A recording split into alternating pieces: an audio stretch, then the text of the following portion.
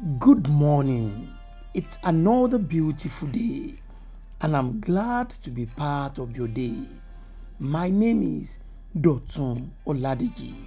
I pray for you this morning, according to the word of God, that whosoever that gathered against you, the Lord Almighty will frustrate their counsel in the name of Jesus.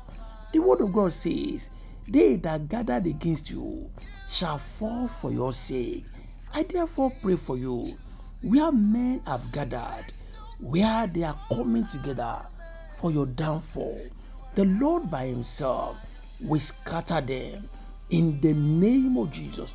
I pray for you, those who sit in authority over your life and who are using such power to frustrate you, the Lord will take the power away from them. And I say, because of you, they will fall for your sake in the name of Jesus. And every tongue that rises against you in judgment shall be condemned in the name of Jesus. Those who are waiting for you to be put to shame, the Lord will disappoint them, and the Lord will grant you mega miracle in the name of Jesus Christ. Dear people of God, the Lord has inspired me to speak to us on the book of John chapter 2. Now we just take verse 3. John chapter 2, verse 3. It reads, "And when they ran out of wine, the mother of Jesus said to him, they have no wine." Praise the Lord. This is a very common miracle which the Lord Jesus performed in the Word of God. The Bible even recorded that was his first. However, in this place, the Bible was speaking about a marriage that happened in Cana of Galilee, and Jesus was also present at the wedding. Everything was going as planned. The couple were happy. The guests were happy until a certain time when the wine got finished. Dear people of God, wine getting finished in their tradition, it's a shame. Wine getting finished is a disappointment. And this was what the mother of Jesus saw that made her to approach Jesus on behalf of the couple.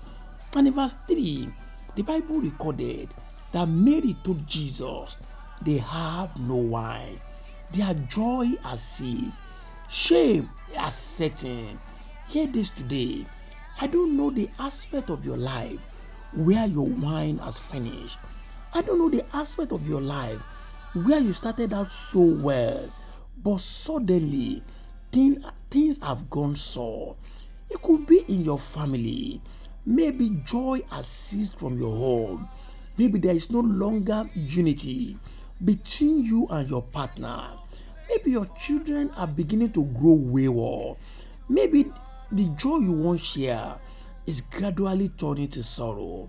For you, it could be in your business, the once thriving business, the business that had so much hope has suddenly become a thing of sorrow to you. The business is nosediving. For you, it could be in your health. You are no longer enjoying your health. And you are thinking, am I going to die this way? You are thinking that is this going to be your hand? I may not know precisely where the wine in your life has finished. But here, the Lord has asked me to bring a hope unto you. That for this couple, they thought shame has come. For this couple, they thought the things that will bring a shame of a lifetime is about to happen to them. But the scripture recorded that when Jesus stepped into their case, he gave them a new wine, a fresh wine that was testified to be better than the former one. So hear this, the Lord can turn things around for you. You can enjoy the peace like you have never enjoyed it before. The joy that has ceased from your home can be restored like it was never before. So hear this. Are you losing hope already? The Lord has asked me to tell you that do not lose hope. It's the God that has spoken to you that will take shame away from you. But hear this today. What do you need to do? You need to have Jesus in your company.